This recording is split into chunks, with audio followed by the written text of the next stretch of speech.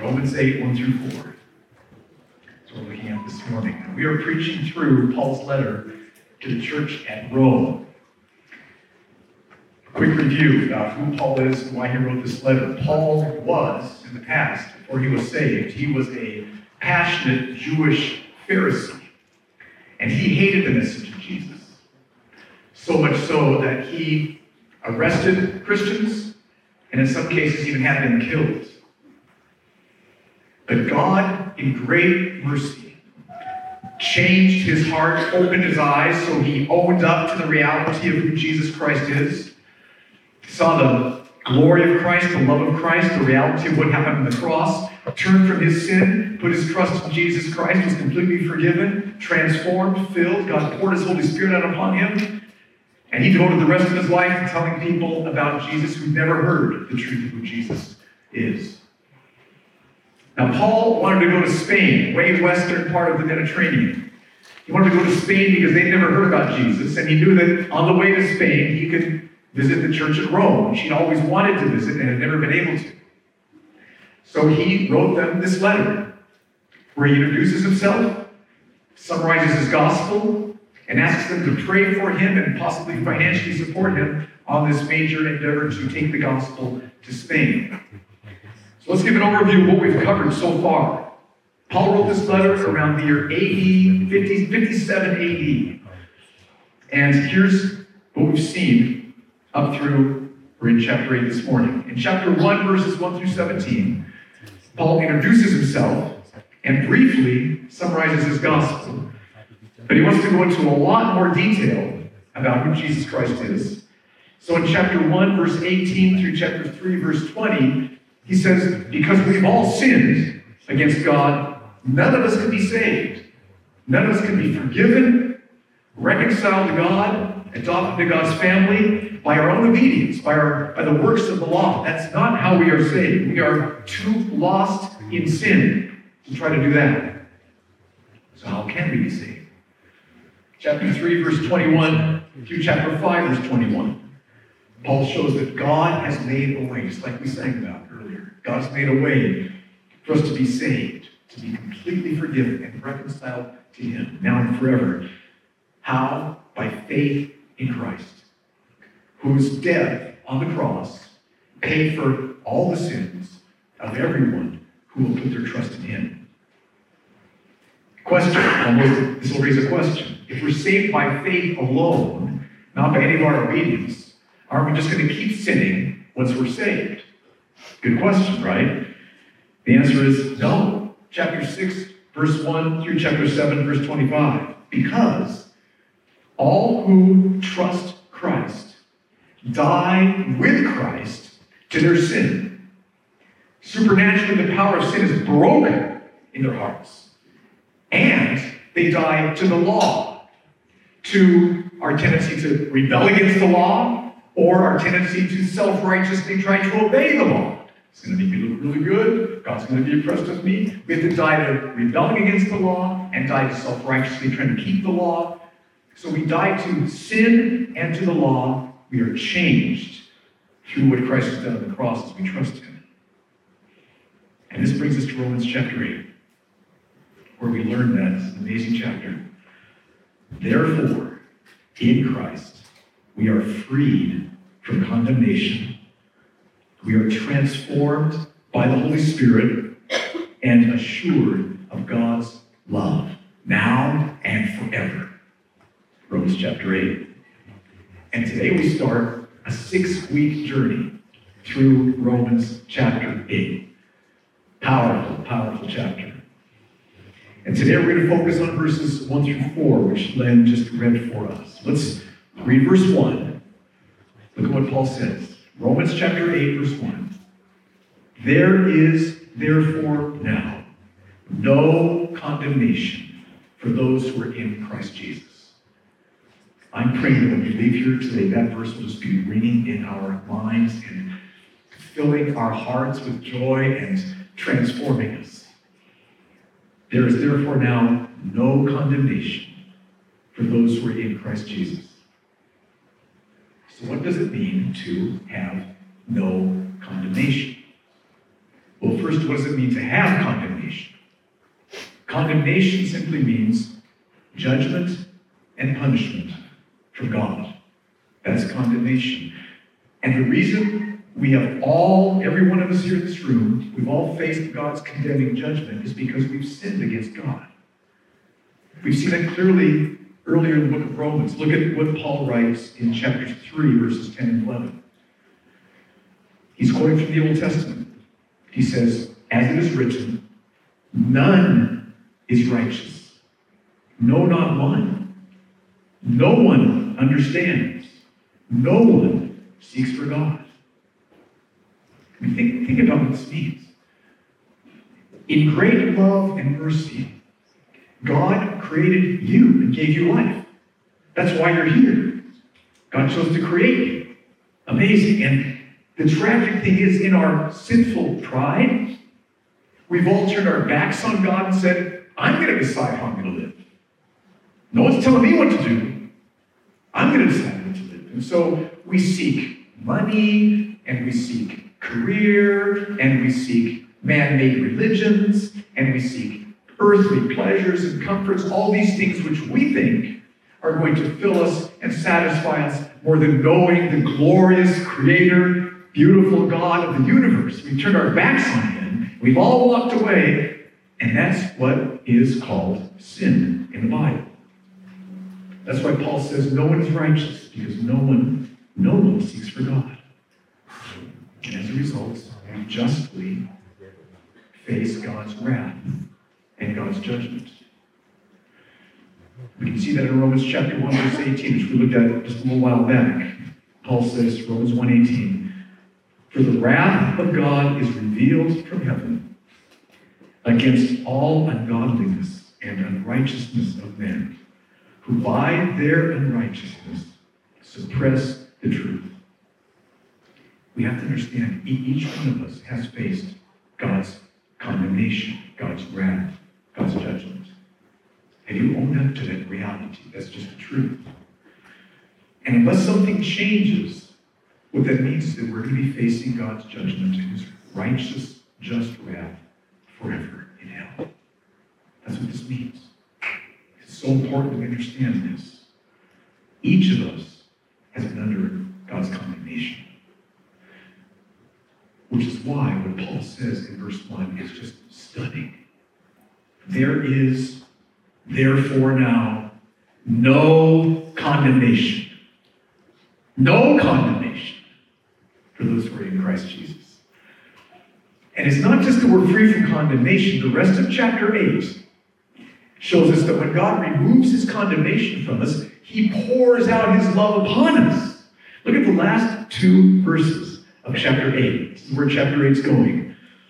Look at what Paul says. He's talking about what won't separate us from God's love in Christ. Verse 38, he says, for I am sure that neither death nor life, nor angels nor rulers, nor things present nor things to come, nor powers, nor height, nor depth, nor anything else that they did. Paul's saying, nothing,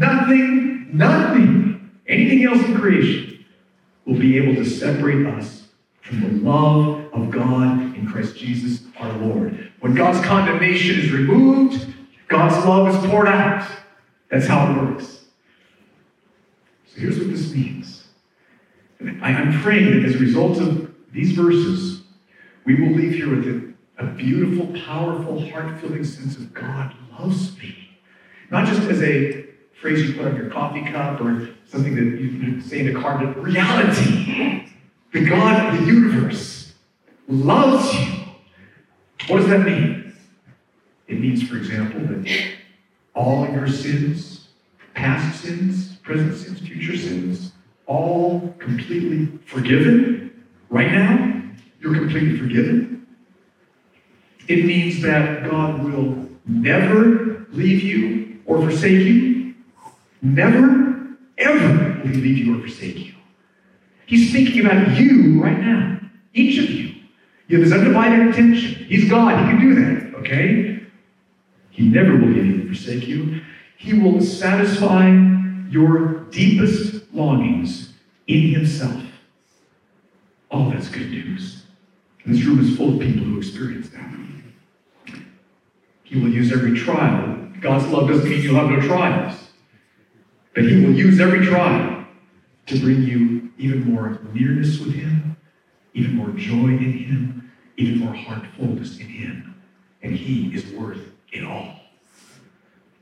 God will strengthen your faith and keep you in the faith. He's going to keep you on the road to heaven. Nothing is going to knock you off the road to heaven. You won't be sinless, but when you sin, he will bring you back. He will change your heart. He will repent. He'll confess. He's going to keep you. Every saved person will enter heaven.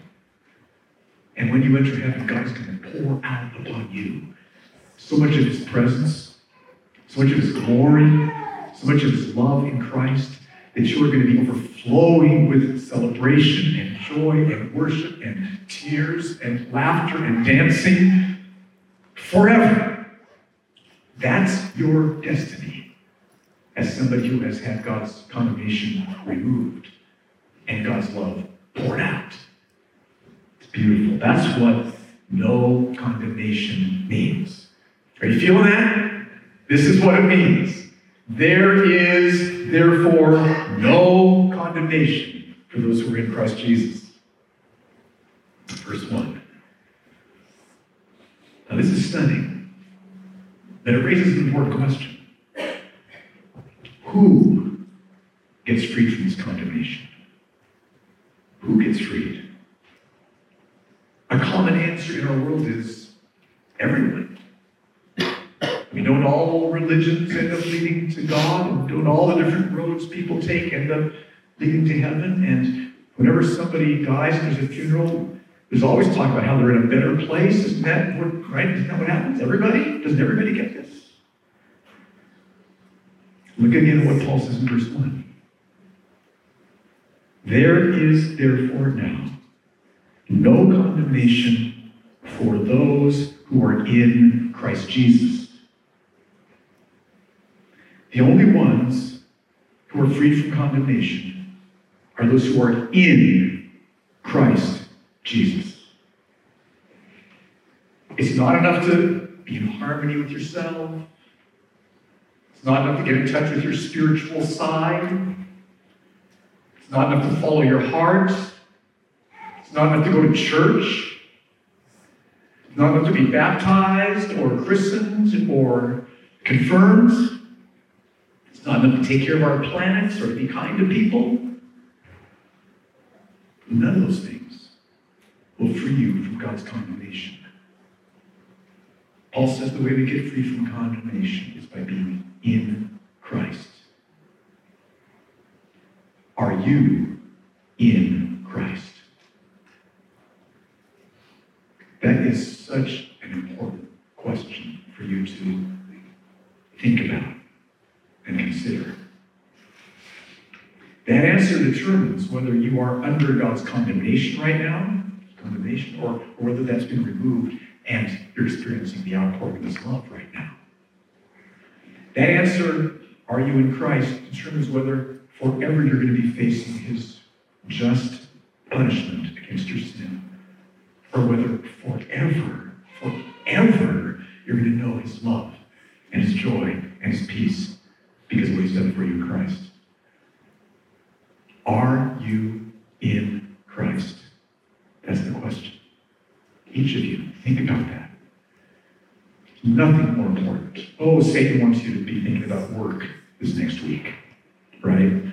Or how school's going to go for the kids this next week, or whatever, what the doctor's going to say when you see him next. Those are important questions. But nowhere near as important as, are you in Christ? Are you in Christ? Now, how do you come to be in Christ? What do you do? And Paul answers that in the book of Philippians, chapter 3, verses 8 and 9. I want to show you these two scriptures so that you can see this for yourself. I mean, your eternity is hanging on this answer, this question. I want to show you from the book how you become in Christ. Look at Philippians chapter 3, verses 8 and 9, what Paul says. He says, "Indeed, I count everything as loss because of the surpassing worth of knowing Christ Jesus my Lord. For his sake I've suffered the loss of all things and count them as rubbish as rubbish. Look at this next line. In order that I may gain Christ and be found in him. There it is. I want to be found in him. And how do I do that?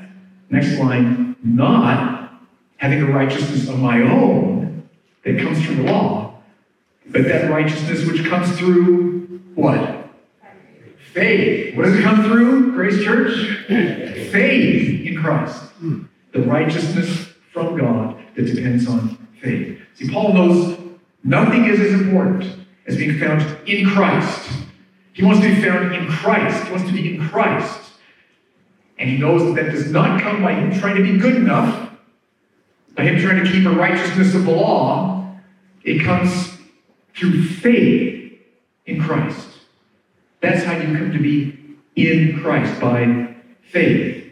When you trust all that God promises us in Christ, when you receive Jesus as your treasured Savior and your treasured Lord, at that moment, everything changes in your life. And you are in Christ. Not like trying to work your way in, but you go from being not in to being in. When you receive Christ as your treasured Savior and Lord. So, is Christ your treasured Savior and Lord? Is he? Is he? Oh, he is. He is the most beautiful, valuable, precious Savior and Lord you can imagine. So he is that. Are you receiving him as that? Have you humbled yourself? Laid aside your own attempts at being righteous. Laid aside the other things you were seeking, thinking those are going to fulfill you, and see him as your treasured Savior and Lord. The moment you put your trust in Christ, trust in him, you're in Christ. And because you're in Christ, what is true? There is therefore no condemnation for those who are in Christ Jesus. It's beautiful. So it's really important that we be sure that we're in Christ. And we come to be in Christ by faith, but many of us will have this struggle. There are times in our weeks when our faith isn't so strong, right? Anybody had any times this past week where your faith was marginal, struggling? Just quietly raise your hand, okay? For me, yes. And for you, yes, okay? And when your faith gets weak, we can think, okay, now I'm in Christ by faith. Man, my faith is kind of weak right now. It's like, you know, the mustard seed, and what's smaller than a little tiny what's smaller than a mustard seed? My faith feels really small. And so Paul wants to give us a way that we can confirm, that we can be additionally sure that we are in Christ. And he does that in verse 2. He wants to answer the question, how can we be sure that we are in Christ? And here's one additional way. He tells us in verse 2. Look what he says. Let's read verses 1 and 2 together to get the flow of thought here. Verse 1. There is therefore now no condemnation for those who are in Christ Jesus, because the law of the Spirit of life has set you free in Christ Jesus from the law of sin and death.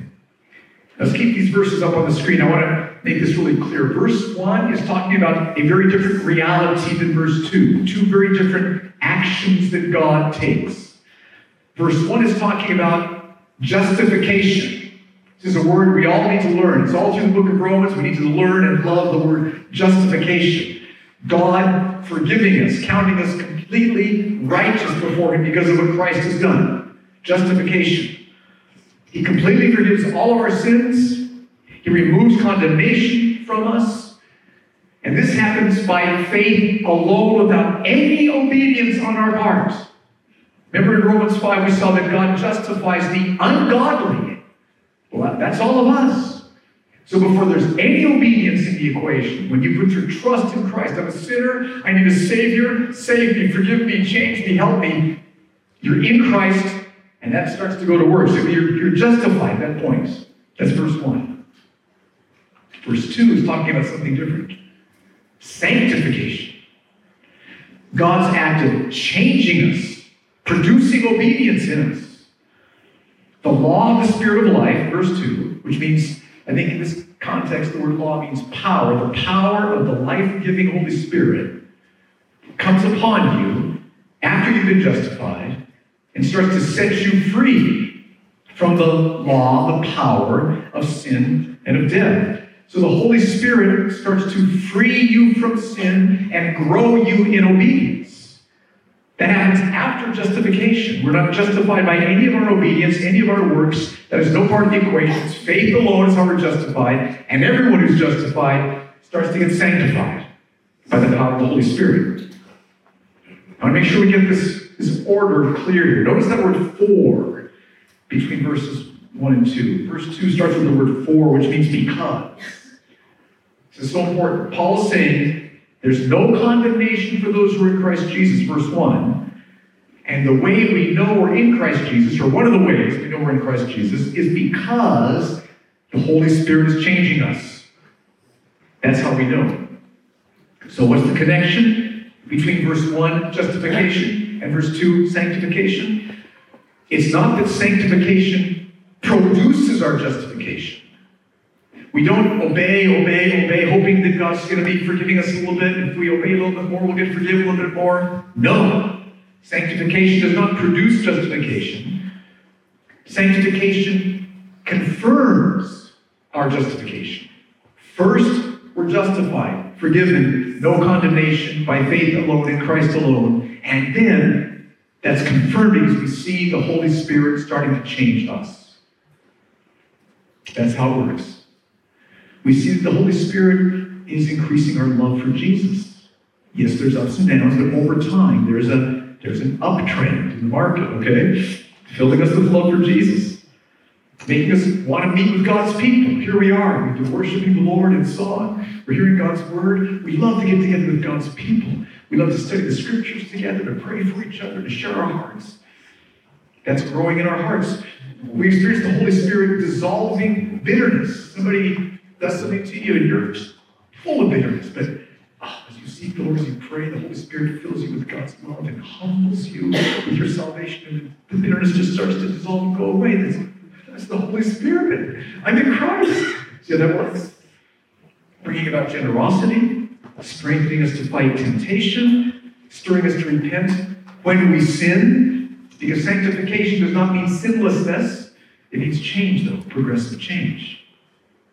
And all of that assures us, confirms to us that we are justified, that we have been forgiven, that the condemnation has been lifted off of us.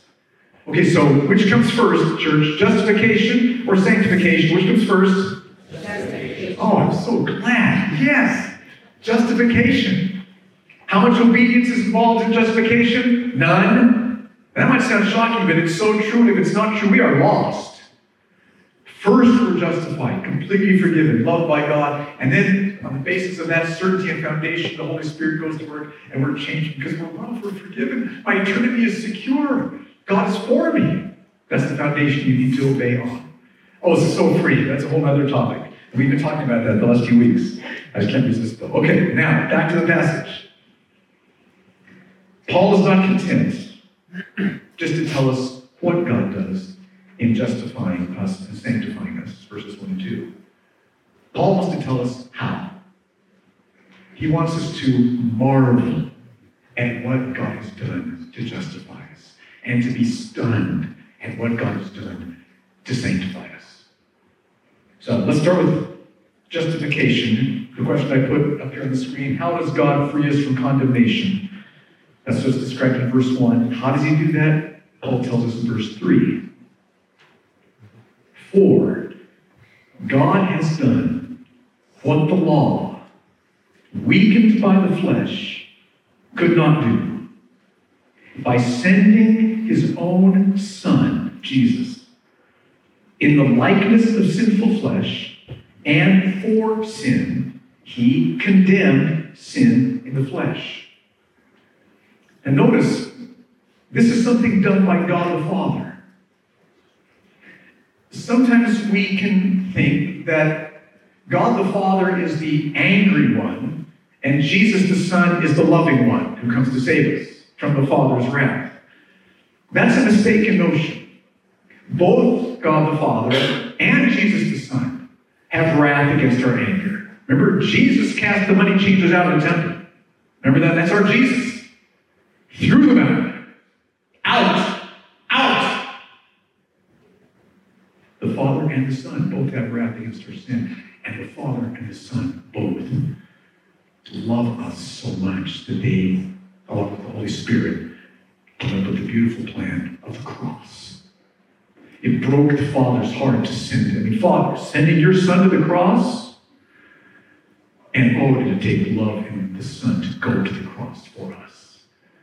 Father, Son, and yes, Spirit, full of beautiful love, and all justly, because of their holiness, have righteous wrath against our sin. They don't play the Father off against the Son. The Father sends the Son here. And think of the Father's heart. Later on in Romans 8, he who did not spare his own Son, but delivered him up for us all. Paul wants us to feel the Father's love for us, the cost that this brought to the Father to send his Son to save us. And what did the Father do? What did God the Father do? He did what the law could not do, because it was weak through the flesh. Flesh here isn't just talking about our bodies. It's talking about the fact that we've all got a sinful nature in us. We all have sin in us. And what happens when sinful people like us encounter God's law? We've seen this in the past weeks. What happens is not less sin, but more sin. I described this earlier. Either in rebellion, no one's telling me what to do, or in self-righteousness. Oh, I can do that. I can do that better than probably anybody else. I'm really, really good here. God's going to want me on his team. Right? I'm going to earn some blessings from God. Rebellion, self-righteousness, both are sin. That's what comes when sinful people encounter the law. One or the other. True? That's what it is. But God did what the law, weak as it was for the flesh, could not do. What did he do? He sent his own Son to become a man, leaving the glories of heaven, humbling himself, being born as a baby, taking on the likeness of sinful flesh. It's just likeness because there was no sin in him, but the likeness, he looked like a sinful man, because we're all sinful, but he wasn't sinful in any way. And he went to the cross, and in Jesus, God condemned sin in the flesh. God condemned sin in the flesh. God was condemning, punishing in Jesus all the sin of everyone who will trust him. In Jesus. I want to have a picture. Picture this big thing here, just see it right here. This is all of your sin. Past sin, present sin, future sin. And all of your guilt and all the punishment that you deserve. Okay, got it right here? All right. The moment that you put your trust in Christ, the moment that you received Jesus as your treasured Savior and Lord, at that moment, God took all of this and he put it on Jesus 2,000 years ago on the cross. And he punished Jesus. He condemned your sin in Jesus' flesh. All of it. So, if it's over me right now, and I put my trust in Jesus, and God takes it and puts it upon Jesus and punishes Jesus for my sin, there's no more condemnation for me. See how that works? My condemnation, the guilt, the sin, the punishment that I deserve, was all put upon Jesus. And Jesus paid it all. All to him I owe. Sin had left a crimson stain. He washed it white as snow. Jesus paid it all. So that's why he said, it is finished. All that, gone. He paid. So as Jesus was suffering on the cross, he was being punished for your sin. That's what Jesus was doing. That's love. That's our God. That's our treasured Savior, Jesus. So think about it like this. Before you were saved, you were living under God's condemnation. A cloud of condemnation. Kind of like a dark, foreboding cloud over you. You know, like it's dark clouds are coming in, you're really threatening. Okay, that's kind of makes everything dim and dull, and okay, that's where we were. But then God removed the condemnation, poured his love out upon you. It's like the sun of his love is shining into your heart now. The sun of his love is shining upon you in your life right now. So from dark, foreboding clouds of condemnation to the sunshine of God's love. Therefore, there is no condemnation for those who are in Christ Jesus. That's how God justifies us. That's how he frees us from our condemnation. That's how he forgives us. It's the cross. It's the cross. Do you see the cross? Do you understand the cross? Do you see that all that condemnation was put upon Jesus? It should break your heart.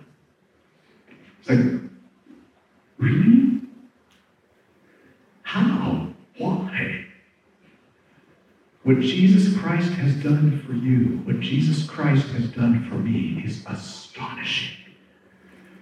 And this is our God. This is the God of the universe. Our treasured Savior, Father, Son, Holy Spirit. That's how God frees us from condemnation. One more question from the passage. What does God do about the power of our sin? How does he sanctify us? How does he free us from sin's power? Verse 4. Let's read verse 3 and 4 together to get the flow of thought. Verse 3. For God has done what the law, weakened by the flesh, could not do, by sending his own Son in the likeness of sinful flesh, and for sin, he condemned our sin in his flesh, in order that the righteous requirement of the law might be fulfilled in us, who walk not according to the flesh, but according to the Spirit. And you might think that the one who fulfilled the righteous requirement of the law is Jesus. And you would be right. Jesus did perfectly fulfill God's law. He was sinless. And if he wasn't sinless, and if he hadn't perfectly fulfilled God's law, none of us could be saved, because he wouldn't be the suitable sacrifice on the cross for us. And that's not what Paul's talking about here.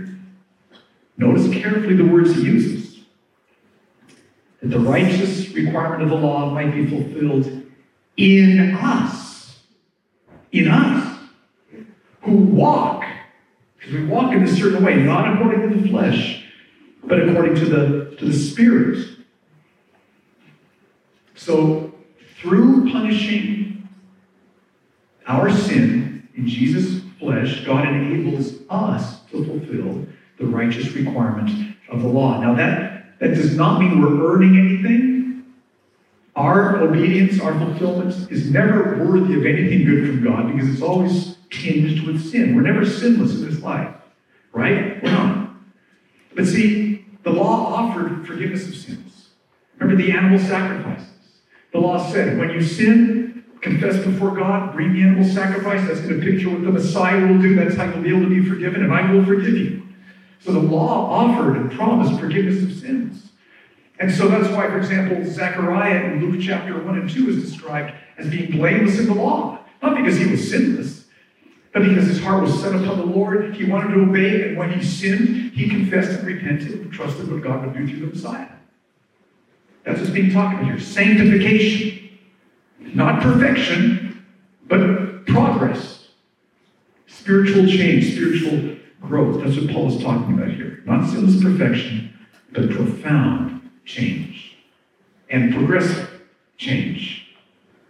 So we see ourselves loving Jesus more and more. We see ourselves confessing our sins sooner. We see ourselves responding to the conviction of the Spirit more quickly.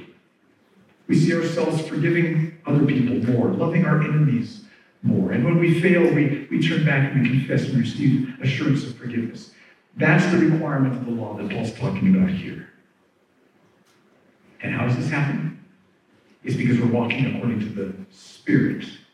Verse 2 emphasizes the work of the Holy Spirit. Verse 4 emphasizes the work of the Holy Spirit. Joe Berg is going to be teaching us these next verses from after chapter 4 about the Holy Spirit. Very powerful. The moment you put your trust in Jesus, the moment you receive him as your treasured Savior, your treasured Lord, the moment you trust him, you receive the gift of the Holy Spirit. And one of the most precious things that the Holy Spirit does is he makes real to you Jesus' beauty and majesty and love and presence.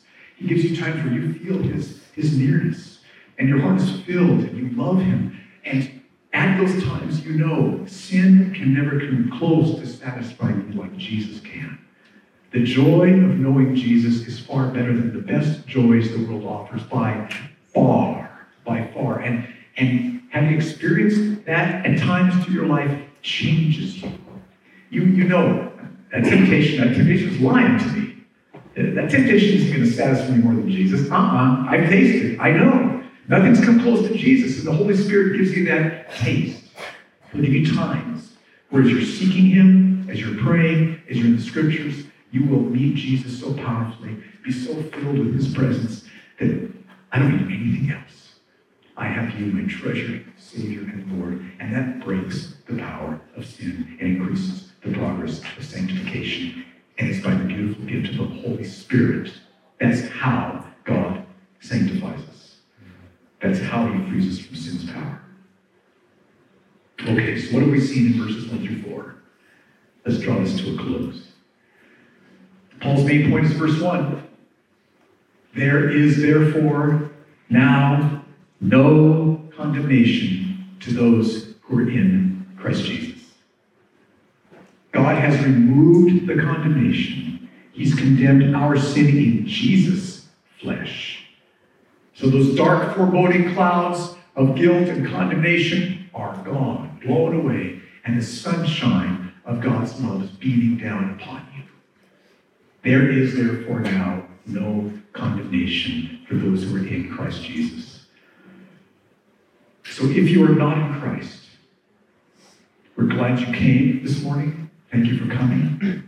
I want you to come back. We want to do all we can to help you come to know Jesus. But let me encourage you along these lines. If you're not in Christ, turn to him right now.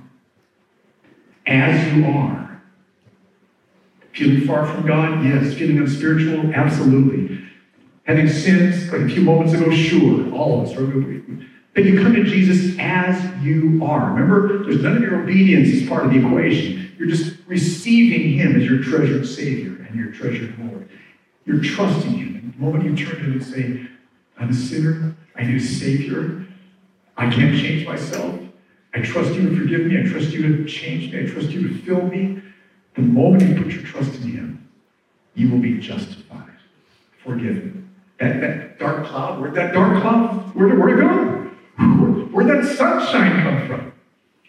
And at that moment, then sanctification will start to kick in by the work of the Holy Spirit in your heart. Please, if you're not in Christ, turn to him and trust him. His arms are open wide to you. He wants you to come just as you are, and he will save you and change you and fill you. What about if you are in Christ? It's very simple. Understand, you are completely free from condemnation. Do you see that? You are completely free from condemnation and will always know that God loves you. Not as a cliche, but reality. Let me again remind you what I shared earlier. Some of what that means God has forgiven all your sins, past, present, and future. You are completely forgiven. It means God will never leave you or forsake you. I'm sure some of you feel like you're alone. What's been happening these past weeks and heartbreaks and disappointments in your life, he will never leave you or forsake you. Press in and meet you. He will satisfy your deepest longings in himself. Oh, we've got deep longings. Big longings. He will satisfy your deepest longings. Not in what he gives you, but in who he is to you. He will use every trial to bring you even more nearness to him and joy in him. Trials are hard. Christians go through trials. Some of you are going through very deep waters now, I'm sure. He is going to use these deep waters to bring you even more nearness to him and more joy in him as a result. Through the tears, through the sorrow, but he will do it. He is faithful. He loves you, And he will strengthen and keep your faith all the way to heaven. You will be in heaven. He will keep you on the road to heaven. And when you get to heaven, he's going to pour his presence out upon you through Jesus. Pour his glory upon you. Pour his joy upon you. And forever, you're going to be overflowing with joy and praise and dancing for the Lord. That's what you have in front of you. So, if you're in Christ, press in this week to know and experience his love even more. Press in. It's yours. There's no condemnation. You're in Christ Jesus. Let's stand.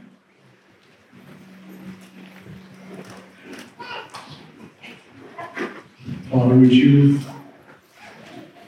confirm and press into each of our hearts right now exactly what you are saying to us? You are here now. This is your word.